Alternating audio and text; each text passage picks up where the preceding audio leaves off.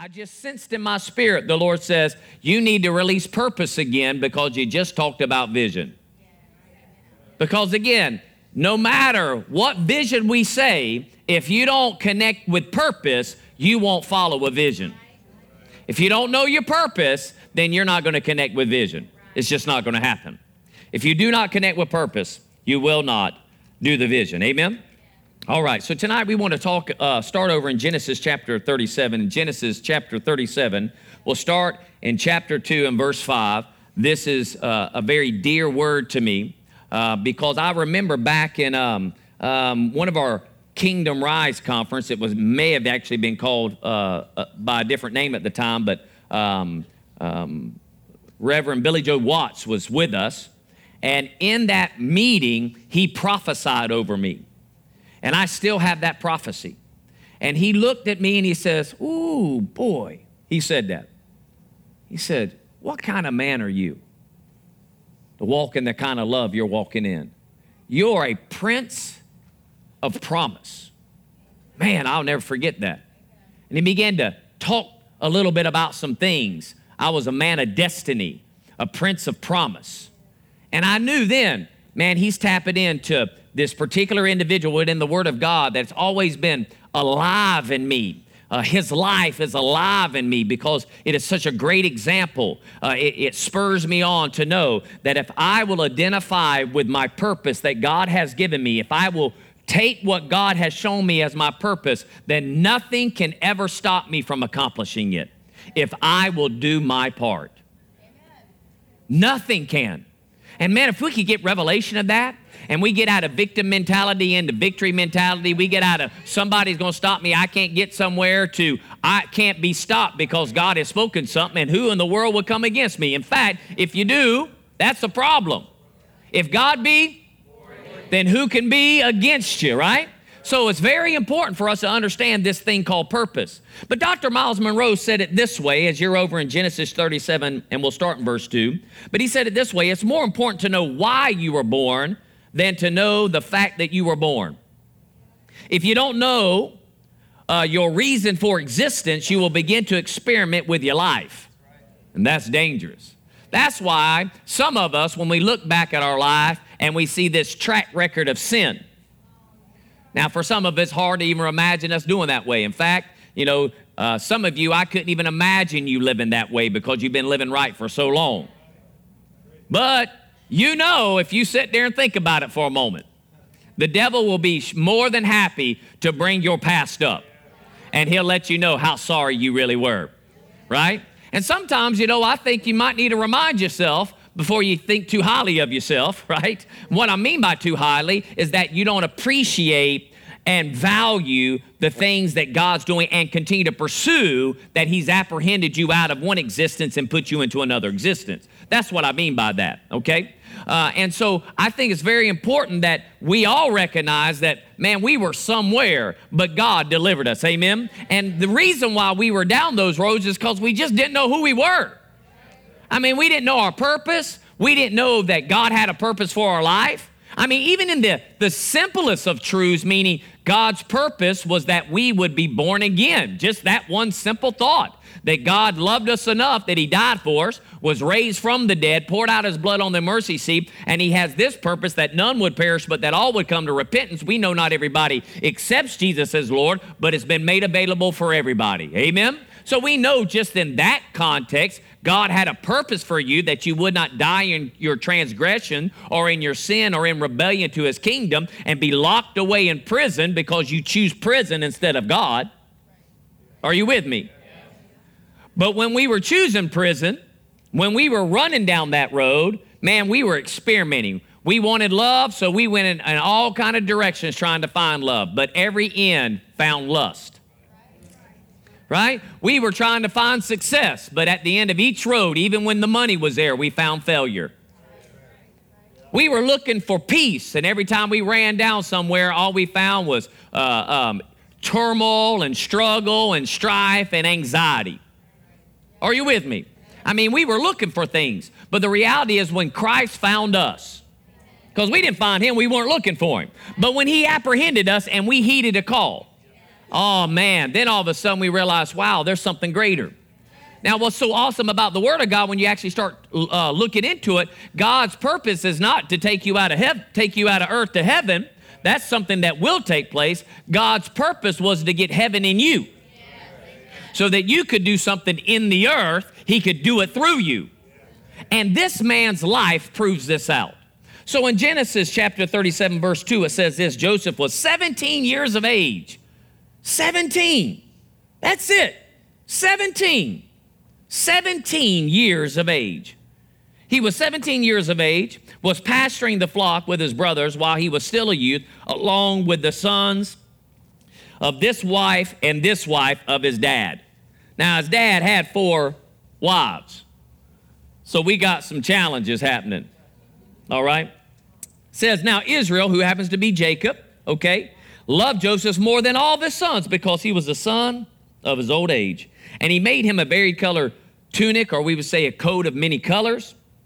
And his brothers saw that their father loved him more than all the brothers, so they hated him and could not speak to him on friendly terms. Then Joseph had a dream. Some things we learn from just this passage of Scripture as we begin to look at the life of Joseph is this. Because again, if you're going to follow vision, if you're going to accomplish vision or the vision the church has for you, you got to find your purpose within that vision.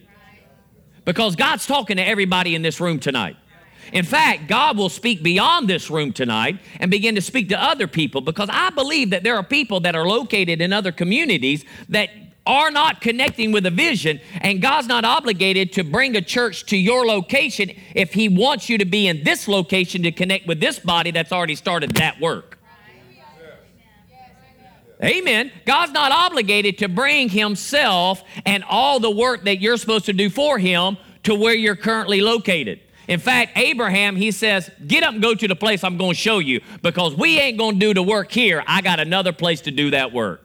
Amen. And there's people right now on planet Earth that should be connected to this vision in St. Augustine, and in order for it to take place, they're going to have to relocate. But here's the thing, if God tells them to do it, then He'll provide. And we've already seen that take place within people's lives already in this church. Amen. Sometimes I feel like our congregation is the most transient type or relocated type of congregation. It's like we're getting people from all over the place. Amen. But that's good news for us, because God saw you and He wanted to place you here and do something great. But Joseph, 17 years old on all counts, he's a teenager, right?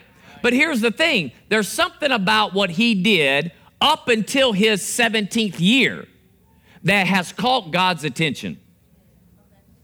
Amen. Now, if this was a youth service right now, I could preach this thing. You hear what I'm saying? Am I talking to any youth today? Well, be young in heart, because, your face looks a little bit older. Okay, my point is that this guy was able to walk in such a way with God that it caused him to get access to God. Are you with me? Because by all rights, he lived in a dysfunctional family. See, this is a term we use in our society today, like, it's some kind of anomaly that, our society's worse off today than it's ever been before. Listen, there's nothing new under the sun.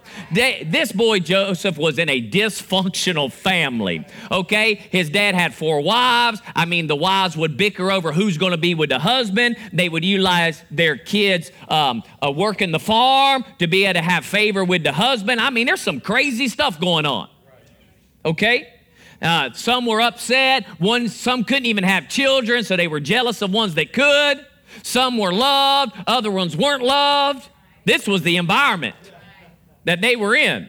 And it bred within the boys. And the boys obviously weren't even full-blood brothers. There were half-brothers. Some, 6 were full-blood. And then there were some 2 and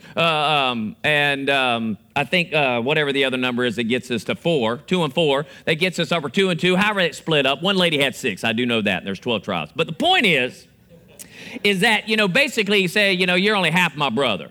I mean, this whole thought process can run rapid. And all of a sudden, they can start taking sides. Because, this is my brother, and he's my mama, and that's your mama, and there's all kind in the home. Yeah. Now, Joseph obviously lived in such a way that Dad because of his older age, but more than just that, and we'll see here in a minute, there were things about Joseph that really drew his dad Israel to him, and he demonstrated that love, which means then dad had favor, showed favoritism. And that's not a great environment either. There's nothing worse than being the child that, everybody thinks can't do anything wrong in the home. I mean, that brings problems with the siblings. Amen. And this is as old as Cain and Abel. You hear what I'm saying? The one child's following God and all the parents are praising it. The other one's struggling a little bit and wants to kill the one doing right. Amen. Hadn't changed. So this is a volatile situation that's taking place right now within this thing. So we need to understand a few things here, is that God gives vision to those who will walk in honesty and integrity.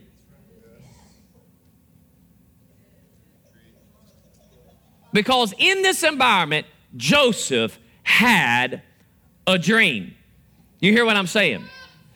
And so Joseph lived in such a way that God was able to speak into his life. And so there's a reward for honest living. See, there's a lot of pressure in our culture today, man, to not do things right. Just compromise, cave, to do things, that maybe or maybe not, just do whatever. The circumstance dictates it's okay. In essence, decisions made based upon a circumstance. But Joseph lived a life a little different. He lived it based upon principle and based upon character. And he did not compromise those things. Now, here's the thing. When you live a righteous life, you will have an enemy. It is the unrighteous. So again, you have to get out of fairy tale mentality when it comes to the church, when it comes to you being fitted in the church and you having your purpose for God, because the world does not love God. And the world does not want to be your friend. The world wants to get you out of righteousness. Because here's the thing about the unrighteous. They know that they could be righteous, but they compromise, so they hate those who do not. You start showing to work early. You stay a little bit late. You do a little bit more than everyone else. And watch how they'll start talking about you. You actually leave the break room and after 15 minutes instead of lingering for another 10. Okay. I mean, I'm talking simplicity. You just do some of this and you'll get some names thrown at you. Because here's the thing, they know they could, but they're not willing to. Now, all this stuff that's going on, Joseph is hated by his brothers. I mean, there's conflict galore. But you understand, that doesn't stop God from speaking to you. Sometimes I get concerned about those who are born again. When I meet with them, and they're like, I just can't hear God. It's just so much going on. God speaks in the midst of chaos. He can speak in the midst of chaos. A lot of times the only reason why we're not hearing is because maybe we're not maintaining righteousness. See, the Bible tells us, according to 1 John 1:9, that if we confess our sins, he's faithful and just to forgive us of our sins and cleanse us from what? All unrighteousness. We need to make sure that our steps are being ordered of the Lord, that we're maintaining the fruits of the Spirit in our life, walking things out in love, keeping ourselves in a righteous position, because God always delivers the righteous out of all their trouble. And God doesn't have to get a perfect environment to talk, because the righteous can just hear his voice. I said the righteous can hear his voice, which brings this very powerful truth. See, dreams are not birth in perfect environments. Because dreams are the answer to the chaos. A lot of times, well, if I could just get life right, if I could just do this, if we could just have this, then finally, we could get somewhere. Maybe God, listen, God's going to talk to you in the midst of conflict. Why? Because that is the answer to the conflict. So you need a way, you got to get out of your mind that if I just get the right spouse, if I just get the right job, if I just get the right house, if I just get the right benefit package, if all this would then things would be okay. Listen, God is birthing dreams and righteous people in the midst of horrible conflict and environments and birthing destiny in them. Why? Because they are the answer to the problem. Amen. And here's someone at a young age called Joseph that was able to hear a dream. See, dreams thrive in conflict because they were birthed in them. Dreams thrive in conflict because that is the atmosphere by which they were birthed.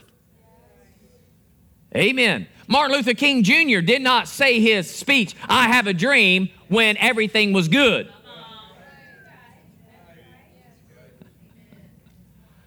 No, we didn't declare our independence when everything was okay with the monarchy. No. There are things that happen in the midst of challenging situations where all of a sudden God is saying, "You're the answer."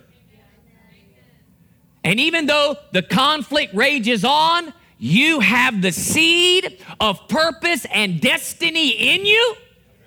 And if you'll stay to it, you'll be the deliverer. Wow. Dr. Miles went on to say this: when you know and understand what you were born to accomplish, this is purpose. When you can see it in your mind by faith and begin to imagine it, that is vision.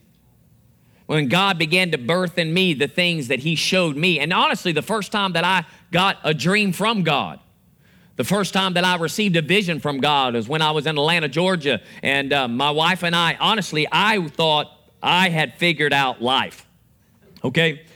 So I'm in Atlanta because God sent me there. That's the only reason we went. And so I'm there. I had employment. I was on a track to be this computer programmer. I was an operator at the time. They were 2 weeks away from sending me to Boston so I could be trained in programming under a new particular system. And so as a result of that, I am literally pulling out the Atlanta Constitution, looking at the jobs that computer programmers are being asked, and there were plenty of them that people needed in their corporations. And starting salaries, 6-figure. And I'm like, God has blessed me, right? I got this thing figured out.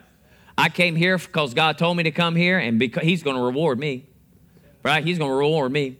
And so I got a wife, I got 2 boys, and I'm heading to work because I got to do a second shift shutdown. I worked first shift, I had to do a second shift. We were bringing all the companies in that night to do some data processing. Everything was coming to our mainframe, and I had to run a bunch of reports and stuff. And so I'm going in, and I'm just thanking God. I'm praying. I'm just like, man, my life is so awesome. I'm looking at the houses there, in Atlanta and Marietta and all these places. Man, these are big homes, right? Because in Florida, you don't get basements. They had basements, so it's like you buy a house and got 2 houses. It was amazing, right? And my wife, I could just see her in this brick home, man, with a white picket fence, and we got the extra house in the basement, I get me a little man cave or something, whatever that is, right? And, I'm just like, I'm dreaming dreams, man. I'm like, this is awesome. I'm on my own road, right? And I'm just thanking the Lord, you're so good. I'm praising Him, and I'm thankful about where my life's at. Then all of a sudden, as I leave I-75 and I get onto the 285, on-ramp to be able to get over to another section in Atlanta, I was in this Ford Ranger, and my windshield disappeared. Just gone. And I saw myself like this from the back. And there were a sea of people. I couldn't even count them all. That's what I saw. And in that image, I knew in my spirit that God called me to preach the Word of God. I began to cry, and I didn't have tinted windows like my truck is right now. And so, anybody could have saw me, and I'm just crying and crying. I'm like, my life has been shocked because what I thought I was doing, God has shown me my purpose. Now, here's the thing. Nobody in my family was called to preach. Nobody even knew how to start this deal. Nothing. Thing about a dream is sometimes you need to say, okay, Lord, I'll wait for the next step. But me, where I was at, because I was a little more sight-led than I was spirit-led, because I wasn't even filled with the Holy Ghost at the time. And so I just took some natural things and thought, well, if you're called to ministry, then you got to go get trained. And so I heard about a school in Columbia, South Carolina, and I, and within a month, had packed up my whole family, and boom, we're gone. We're gone. So I had more than two kids. I had my daughter, but she had just been born. Just been born. And I'm that guy, get up and go. No job, no nothing, just take off. Here we are. But that thing in me has always stayed with me. And even though I made wrong choices, like going to that school, not that the school was bad per se, it just wasn't where God needed me to go. That's not where he wanted me. So I made a move that wasn't great and had to repent of that. And God finally got me on track and got me to the place I need to be that ultimately gets me to where I'm at right now. And as a result of that, it all started with this one thing. Now, you may not get a visual dream, but you may just get something drop in your spirit. And if you'll grab hold of that, nothing can stop you. It didn't matter that I didn't have family. It didn't matter that I couldn't go to someone and say, how do you do this? It didn't matter. Ultimately, God, as I would listen to him, would guide and direct me. Now, if you are in a place where somebody's gone down a road and they can begin to show you, praise God for that. Because believe you me, if I had a mentor, I'd have totally took one. But the reality is even if I had a mentor, I would always have to check what they said to make sure that's where God wanted me to go and how God wanted me to do it. But I did know this, and from time and time and time again, that one vision, that one dream would propel me to go. Even at times I'm like, I'm done, I'm quitting, I'm not going to do this anymore. It's over, I'm finished. I'll just go find a job. I mean, I'm just going to become, I was in the National Guard, Army National Guard here in Florida. I'm like, I'll just go and become a warrant officer. I'll climb the ranks. I got family in there. I'll get up there, no problem. I'm smart enough to do it. Then 2 or 3 days later, that fire and that call of God's in your life burning and eating on you, and you're like, no, I'm not doing this, right? I'm not quitting. I'm going to keep on. Why? Because I cannot cut myself off from me. And the only one who can stop it is me. Have I had things try to get in my way? Have I had opposition? Yes. Maybe not to the extent that we're going to see with Joseph's life, but there's been a lot of types and shadows that have taken place. And again, I'll say this again just in because we mentioned this not too long ago, but when I was in India the last time, I was standing at a school, and I was standing up ministering just like this again, looking like this, to a whole bunch of students. I don't know, I think it was about 1,200 guys, ministering to them, and they had taken a picture and posted it online. And when I saw it, I heard the Holy Ghost say, the reason why you couldn't see the faces is because it was never a one-time event. See, I kept thinking, have I got to that place to where what I saw in the vision, this is that crowd? And the Lord's like, that was never a crowd. It is a position you'll look like in front of many people, whether it's one or whether it's 100,000, doesn't matter. It's the combination of all the people that you'll ever stand in front of and preach. And I didn't get that till, 20-something years later, that interpretation. All the while, when I went to India, Pastor Marcus and I went to India, I think 20-something. And I'm standing on this huge platform, 20 feet up. You fall off that platform, you die. Somebody's going to have to raise you from the dead, right? Anyway, I'm up there, and there's like 10,000 people. And I was thinking, is this that thing? I felt like there was more people, but there's a lot of people out there. I mean, it's hard to see the ones at the end. But your purpose is bigger than you. Man, it's bigger than you. See, when we get on into Genesis chapter 37, we see that Joseph has this dream, and when he has this dream, he begins to communicate this dream, and he tells his brothers, right? He has 2 separate dreams, and he communicates it to them, and honestly, they were not well with it, okay? I'm paraphrasing because I won't have time to talk about it. You can read this whole Genesis account yourself. This is what we know. When you get a vision inside you, you can't help but talk about it. You just can't help but talk. It's because it's bigger than you anyway. You're going to talk about it. You're going to say something. Joseph says something to him, and it says his brothers hated him all the more. He gets another dream. You think he would have learned, well, don't tell the brothers. They already hate me. Now they really hate me because the dream means they'll bow down to me one day, right? I mean, I'm going to be in some kind of authority that they're going to have to submit to. Now, Joseph could have believed this is the business because he's already being set for that. And we'll see that here in a second. But he gets that other dream and he doesn't hold back. He continues to minister or speak that vision out. He begins to say it. So again, when you get a vision from God, you can't help but talk about it. Let me tell you, if you're not talking it, maybe you don't have it yet. Because when you get it, you'll talk it. You'll talk it. You'll talk it. Now, I didn't talk about the vision I had in Atlanta. I just knew I had a call. So no matter where I went, it didn't matter what role I was playing in the church, in the places that God assigned me. And I ain't been in a whole lot of churches. Okay? I'm not a church hopper. Because once I got that and I started getting to hear God, when I got back to Florida after the mistake in South Carolina, I have only been to 3 churches. I got connected to the one that put me over into Rhema.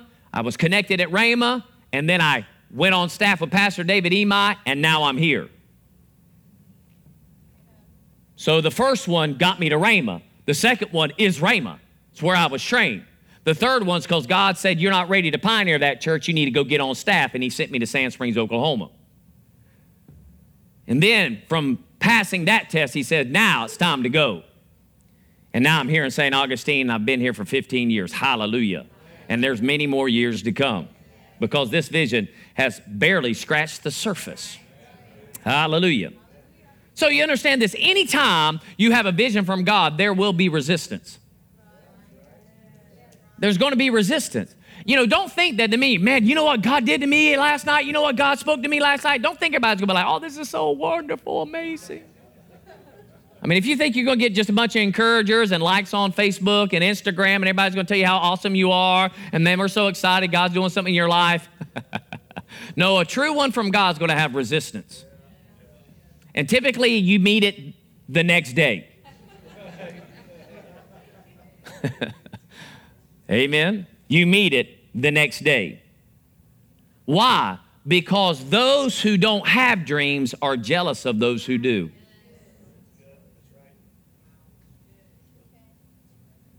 We continue on. We understand that his father then, when we get to verses 18 to 24, and then dropping down to 27 and 28, and we get this context, we see that dad says, hey, listen, the boys are out, with the flock, and I need you to go check in on them. See how they're doing. Because here's the thing. He would bring a bad report about his brothers, meaning in the very beginning, the very first part of this chapter, if dealings weren't right in business, Joseph was honest about it. He had integrity. And he would even say, listen, I don't care that you're my brother. You didn't do business right, and I got to tell Dad. I got to tell Dad, come on, man, you're my brother. You got to cover for me. No, there's a God bigger than you. A lot of times we want to cover for natural family instead of understanding we're a supernatural family, and that father's more important. Amen. Amen. And he wouldn't cover for him. So guess what? He's being set up to take over the family business. So again, maybe Joseph in his dream was thinking, I'm going to take over the family business, Dad, because one of them was that Dad and Mom would bow down. In essence, you're going to hand over the business. I would obviously take care of the family because this is what we do, and I'm going to cause it to prosper, and I'll be able to take care of everyone. That's what I'll be able to do. So he goes to check in on his brothers, and when they see him from a distance, why? Because he's wearing love. I said he's wearing love. Man, when you walk in the love of God, people see it. And they just want to rip it off you. Have you ever gone to work walking in love and they try to rip it off you? Right? They see your coat of many colors. You think that you're not wearing a coat of many colors. Yes, you are when you're walking in the love of God. It shines through. I said it shines through. And man, people who are not walking in the love of God, the first thing they're thinking is, let's rip that off them. Because when you walk in the love of God, then you'll stay connected to the vision of God. And man, when they saw him at a distance and saw the love on him, they said, let's kill this guy. And let's see what happens to his dreams. Which tells us this, when you get a dream from God, there will be people who will want to kill you. And honestly, in some locations of the world, if you're called, that's literal. Now, I'm not saying that it doesn't happen here. There's no telling how many things God has thwarted in the spirit because of us praying and praying in the Spirit. There have been ministers right here in our own nation where people have come in the church and began to try to attack them or hit them or fire at them, and God protected them. Amen. I mean, we're not promised not to be martyred, but we are promised to fulfill our purpose. Amen. If we'll stay with it. And so here's this guy, man. He's moving, he's going, and just because he has a dream, a vision, there's people who want to kill him. And this is what you need to understand. Sometimes your first enemy will be within your family.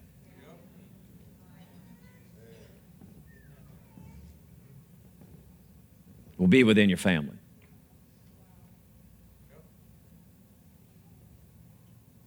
I know from my wife, who never exhibited enemy status, but when I first told her about the dream, she said this out of her mouth. This was the first resistance, right? I didn't marry a pastor. And my response was, apparently you did. I'm shocked myself.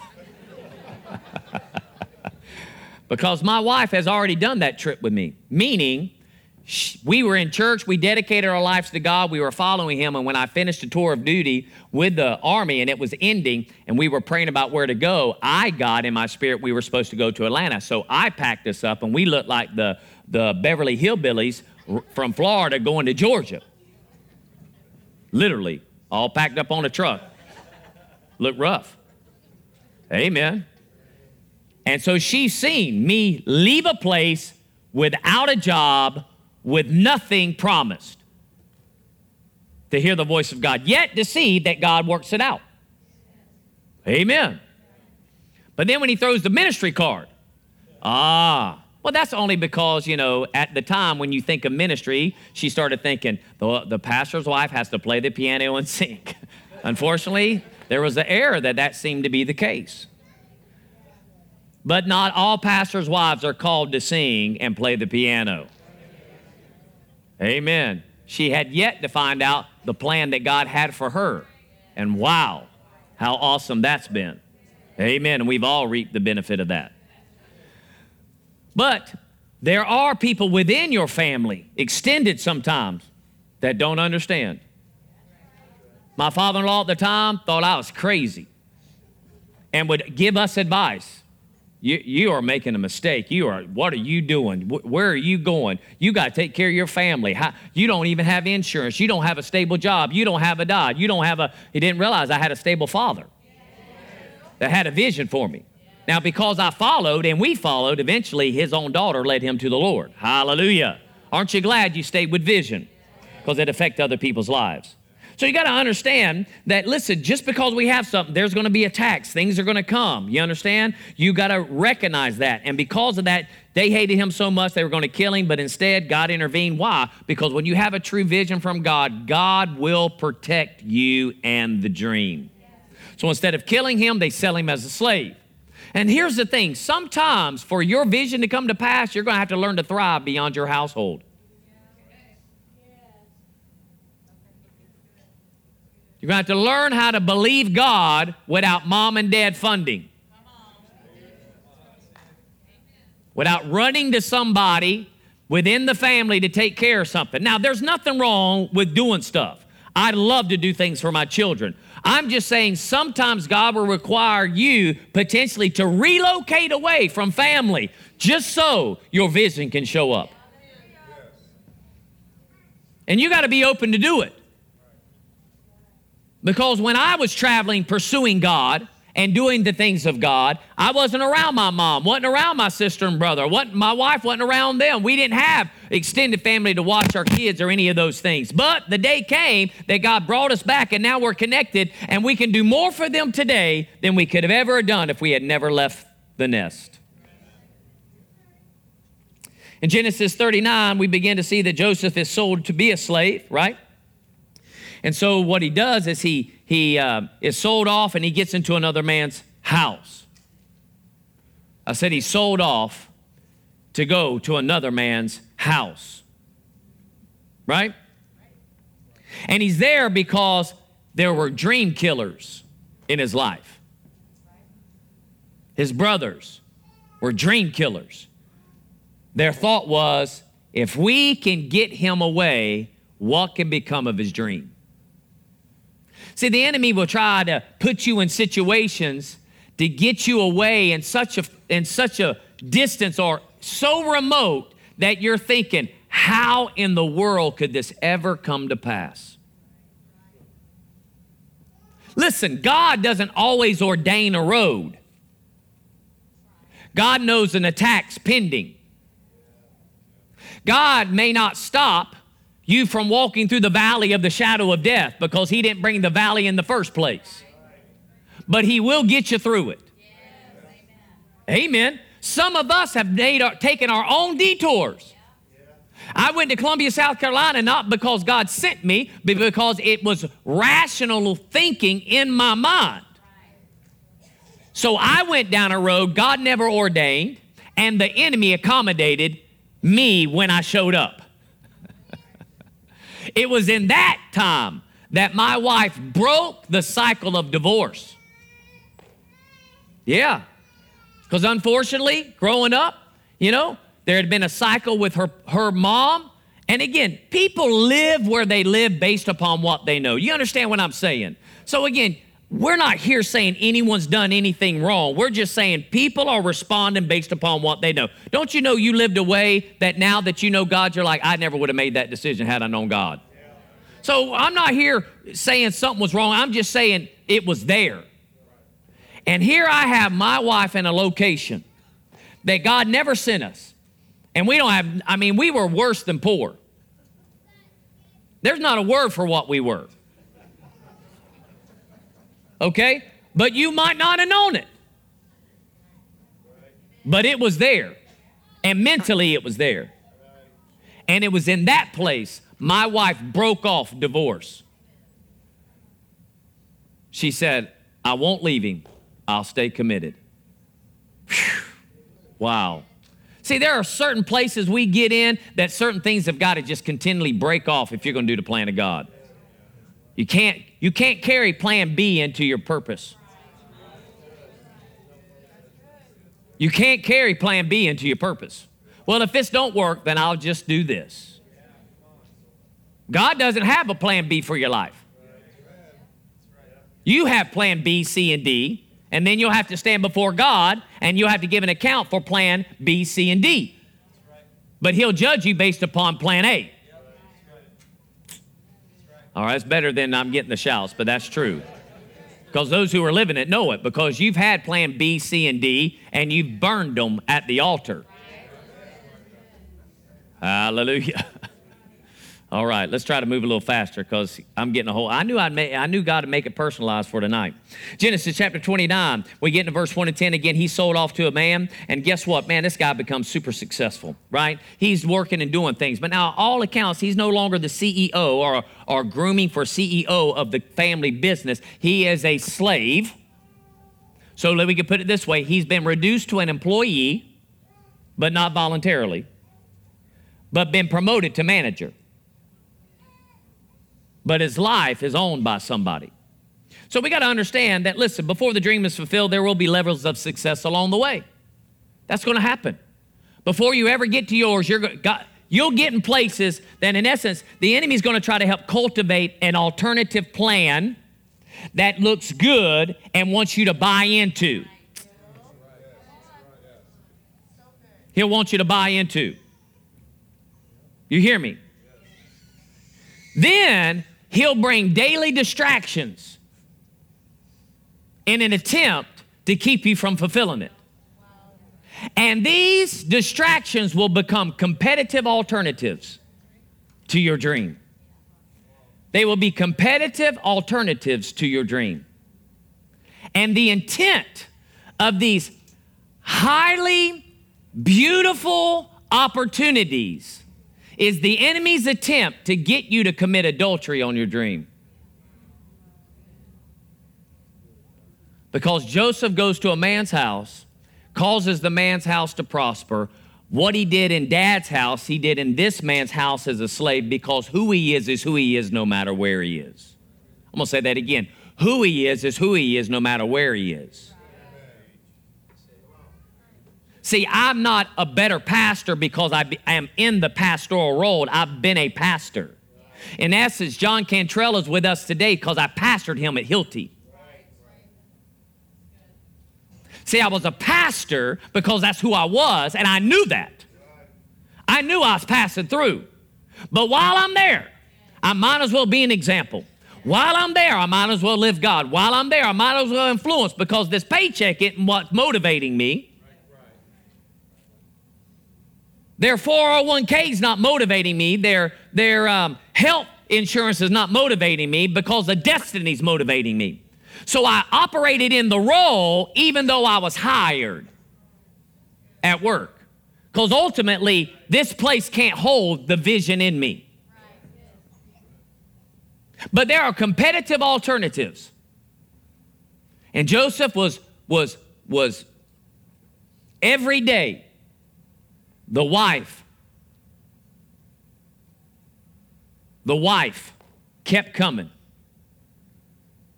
and wanted to sleep with him. Now, you understand, Joseph at this point could have said, why not? I mean, God gave me a dream. My brothers hated me. They betrayed me. They really wanted to kill me. I begged for my life down in the pit. They ended up selling me as a slave. I was only worth about, 30 pieces of silver, or however much they actually sold him for. That's all I'm worth to them. Talking about getting bitter on the road somewhere. I mean, there's people that get upset just because you don't smile at them. You didn't smile at me at service today. Woo, destiny's going to be a hard thing to come by. I said, destiny's going to be a hard thing to come by. Are you with me? Are you with me? Okay? Destiny's going to be a hard thing to come by. But man, he could have been, you know what? I'm not going home. I'm a slave. I've been sold this way, I mean, why not? He ain't here. But you know what I loved about Joseph? He says to her, he said, listen, your husband's giving me charge over everything. There's nothing that I don't have charge over except for you, his wife, and besides, that would be a sin against my God. Notice he didn't say, that's wrong. I shouldn't do that to him. He's been good to me. See, if you're only trying to do something for another person, you're going to compromise. But his life wasn't even about the master. It was about the Father. Well, you know what happens? He goes in and she grabs hold of him because she's kind of tired that he ain't going to be with her. And so as a result of that, he snatches away and she goes to screaming. And she tells the husband he tried to rape him. So here's the thing. It was honesty and integrity that caused him to have access to a dream in the first place. Now, the very thing that got the dream to show up in his life is the very thing that's being attacked. I'm going to tell you right now, your righteous living that caused God to speak your purpose will be challenged by the world, and they will say you're not who you say you are. And it will go viral. What do I mean by that? It isn't just in the house.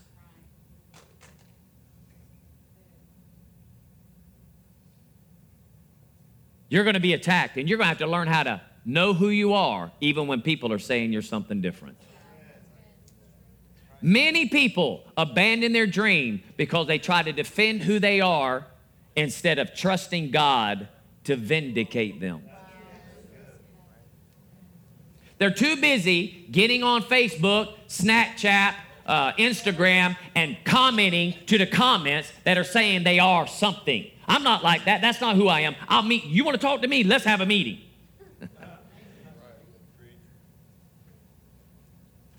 Amen. Joseph went to prison. I said Joseph went to prison. Amen. So he gets there, and obviously he's been given charge of the whole facility. We know this. And he's taking care of it. He's doing the job and obviously tending to people. And so here he comes through one day, and he sees a prisoner, a cupbearer, and he seems pretty sad. And Joseph says, hey, what's going on in your life? Notice that when you know what you're called to do, no matter what, you'll always take care of the needs of others over yourself. You won't have this mentality. Because don't you think Joseph could have done this? What's wrong with you? Man, I just had a bad dream. You having bad dreams? Let me tell you about a bad life, bro. You think you got it bad? I mean, I was being groomed to take over the family business. And my brothers hated me and threw me in a pit and wanted to kill me, but instead sold me as a slave. Then I got stuck in a man's house, only prospered his house. I mean, that's all I did was make him prosperous. Shouldn't have been there in the first place. Should have been prospering my own father's house. But no, my brothers wanted to kill me. You understand? I had a bad upbringing. You understand? I've been a victim from a childhood. Don't talk to me about who you are. I wasn't raised on the right side. I ain't been in the king's palace like you. I ain't been raised up around a king. No, I've been stuck over here. You gonna talk to me? And then when I only do everything right for this guy, his wife starts pursuing me and I only live godly. I don't want to be with her. I could have been with her. I could have done that. He would have never known, man, and by God, why not? I mean, I just only heard from God, and where's it got me? Now I'm stuck in this prison, accused of rape, and you gonna tell me you had a bad dream? Shut up, please. Here's your napkin. Let's go on. No. He was like, what's going on? He said, man, I had this dream. He said, well, tell me. So he tells him the dream, and he interprets the dream. Wow. The guy on the other cell says, I had a dream too. He interprets that one. That one wasn't too good. But both came to pass. Amen. And in this moment is the only moment that we hear Joseph say, now listen, I'm just looking for some representative, someone to represent. I really shouldn't be here. And since you're going to the one in authority, maybe you let him know that I shouldn't be here. Could you do that maybe for me? This is what we know. Sometimes God will put a divine connection in your life, and you'll want them to do something for you immediately so your dream can come to pass. But they'll just forget about you until the appointed time. So don't devalue some of these contacts you come across that you know they could do something. They could help. They could sow to this cause. They could be a part of training and mentoring me. They could be a part of helping me get this started. And you talk about it, and the next thing you know, they fall off the grid and you don't hear from them again. Why? Because God has a divine appointment for them to remember you. And sure enough, one day Pharaoh has a dream and he's troubled by it. He gets his wisest men, the double PhDs. They've gone to all the Egyptian universities. He's brought them in. He says, I've had a dream. Let me tell you what it is. And he tells them, he says, bothering me. And here's the second one. I had another one right after it. And here it is. It's bothering me. What is it? And they're like, nah. So the cupbearer comes in, and he wipes the cup and takes a little sip because that was his job. He goes to hand it to the king, Pharaoh, that is, and he says, I know a guy. I know a guy. And he says, tell me. He says, there's a guy in prison right now, a Hebrew. And 2 years ago, you threw me and the baker in prison. And I had a dream, and he interpreted my dream, and he interpreted the baker's dream, and it came out exactly. And Pharaoh says, stop it all. Go get the prisoner. Whew. Now, that title doesn't sound like that's a leader. But it's amazing where God will pull a leader who will listen to the Holy Ghost. Man. A person who will stay in integrity, who won't compromise their character, who will use their gift when they were in the family business, who used that same gift when they were a slave to a master, who used that gift when they were a prisoner to a warden. He never withheld his gift in whatever environment he was in. You know how many people's dreams don't come to pass because they begin to withhold their gift in a different environment. Because they start getting this, what about me? When am I going to get my time? When's it going to happen for me? When's it going to happen for me? Same thing right here at Anchor Faith Church. Ignite the city, impact the nation, influence the world. We talk about vision all the time. We talk about doing this part, and this part, and this part. And sometimes like, what about me? What about me? You just be faithful in the environment you're in right now, because I'm telling you, God's making a way for your gift. Your gift will make room for you. Things will move and shift so your gift can come out. All you got to do is maintain righteousness in the process, because nobody can stop your destiny. Nobody. And there's some roads you're going to go down in this thing called destiny that you're going to say, I never would have picked this for yourself. And maybe you wouldn't. And even God himself may not have picked that, but knew there were people in the world that were going to try to hinder it. But he knew there was enough in you if you just stay faithful to his word and his way of living, then he'll pull you out on the other side. And this is one of the greatest things I've ever seen in my life, man. Such great character. This guy shows up, stands before the king, all cleaned up, and the king looks at him and he says, I hear you interpret dreams. He says, I don't, God does. Tell me your dream. He tells him the dream. At this point, the minute he hears the dream, and inside him, he knows, I know what this means. Talking about character. Joseph does not go, now, Pharaoh, before I let you know what's going down, I need you to write a decree that you're going to free me based upon me giving you the right interpretation. Because I should not be in prison for raping another person. In fact, I have a family in another land, and I've not seen them for quite some time. So I'm 30 years old now, and I've been gone about 13 years.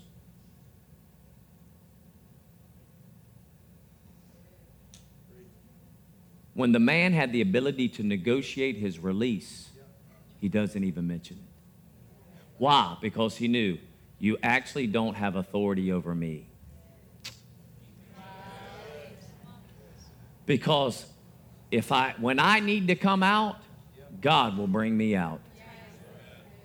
So without bargaining, he says, this is what your dream means, and interprets the dream. But there's more. Not only does he interpret the dream, he could have said, there's the dream, and turned away and went back to jail. And would have, if he had not done the next action. And the next action, I believe without a shadow of a doubt, caused Pharaoh to maybe take a breath, to be in amazement. Because he knows who he's brought out.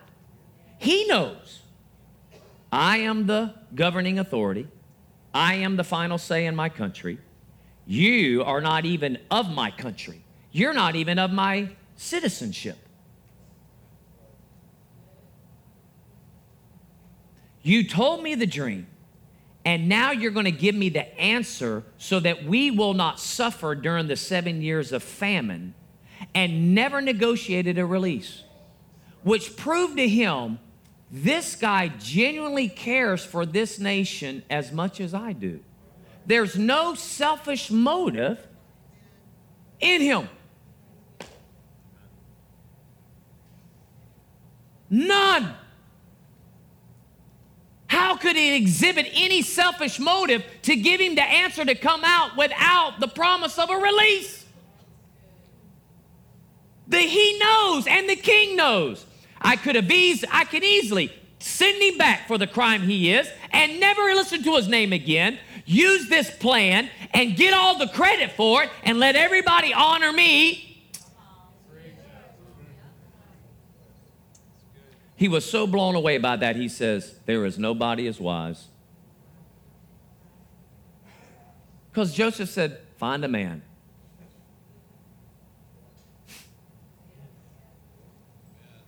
Wow. So he makes him the head. Now here's the thing, guys, you need to get this. 7 years of plenty, and Joseph is racking up. Are y'all with me? Yeah. He's racking up the funds. So much so they quit counting. It's like, just put it over there. Just put it over there. All right? I mean, if you put it in this, it's probably this, right? We just can't count. We have so much now. Don't you think after the first 3, 4, 5 years, that he is exhibiting economic conquest? That he could have gone to Pharaoh and said, hey, I miss my dad, my mom. I ain't seen them in a while. You think I could take the weekend and head over and see them?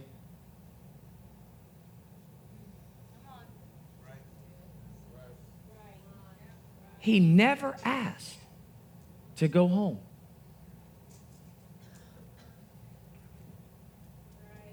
Wow. You say, well, Pastor, why didn't he ask? Because he knew he didn't have to leave. They'd come to him. Because the vision he knew, I'm in the place of authority. This is what the dream meant. I don't have to go home. They're coming to me.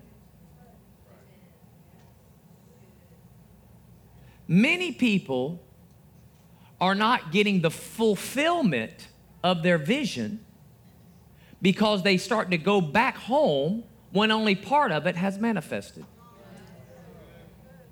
And lose the very authority that they have. Think if Joseph would have went home year 6. What do you think his brothers would have thought? Big deal. Big shot. Who cares? Think it'd have been a family welcome? No, because they're doing fine. It's not till the famine hits that all of a sudden their dad's like, I hear there is a guy in Egypt. We're in trouble. And there's a guy. Go see him. And in his 38 years, right? He's 38 years old. The brothers show up. And what did they do when they saw Joseph? And dream 1 comes to pass. Wow. Now we know that Joseph maintained integrity because he totally could have done some terrible things there.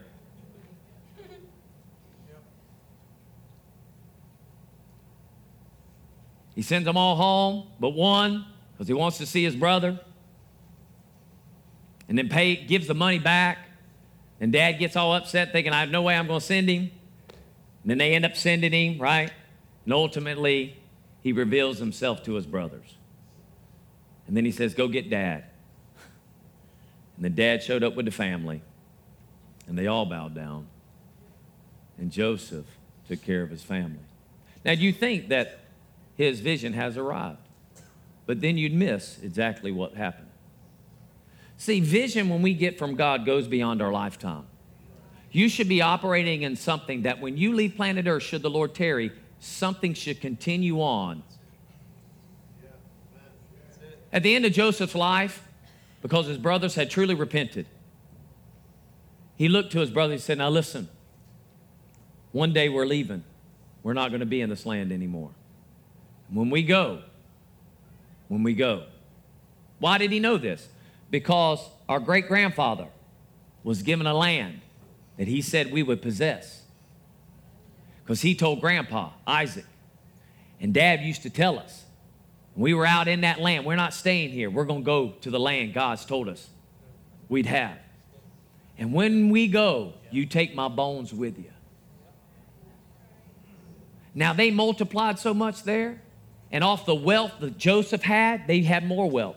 But then they began to make them slaves, as you know. And as a result of that, 432 years later, they finally leave Egypt. And all the wealth that Egypt had was off the seed that Joseph produced. When they plundered Egypt, it was from the fruit of the seed that Joseph started. But it gets better. They cross the Red Sea, get into the wilderness. They are the wealthiest nation in 24 hours. And can do nothing with their wealth. Can't go shopping because it was never meant for them. What's so awesome about this destiny that God bursts in us is that here all of a sudden they have all this money and the Lord doesn't say, I'm going to give you some bread, I'm going to give you some mammon, I'm going to provide for you. And listen, when you go to collect it, you're going to bring an offering to me and pay for the bread. Didn't pay for the bread. Didn't pay for the quail. Didn't pay for the water. Didn't pay for their clothes. Because they didn't have to worry about what they're going to eat, what they're going to drink, what they're going to have to wear. Because they were in the kingdom. But then the Lord shows up one day and says, Moses, take up an offering. Because this offering is going to build a tabernacle. And I want you to build a tabernacle so that I can come down and be with my people. A true vision of God will bring God down to the earth through you to touch the world. See, Joseph's destiny was not just taking care of his immediate family, his new wife in Egypt and his 2 boys.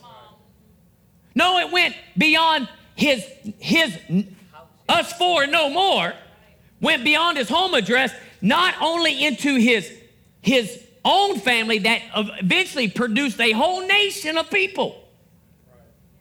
But more importantly, it brought God's presence before the people.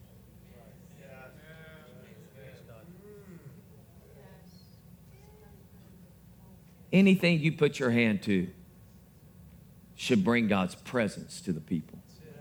Business owners, are you praying over your business? I'm not talking about so to be prosperous for you. I'm talking about, are you walking around the outside of your business? Are you looking over your profit loss? Are you looking at this thing, whatever service you have, and saying, Lord, I thank you that the anointing's there. And Father, I may not be able to hire everybody that's born again, but whomever you give me, I'm going to be the light of Jesus. Some of our employees are going to get born again. They're going to come into the kingdom of God. They're going to be lives changed. And out of this house, out of this place, people are going to show up and they are going to see the plan. Why in the world is Chick-fil-A called God's chicken?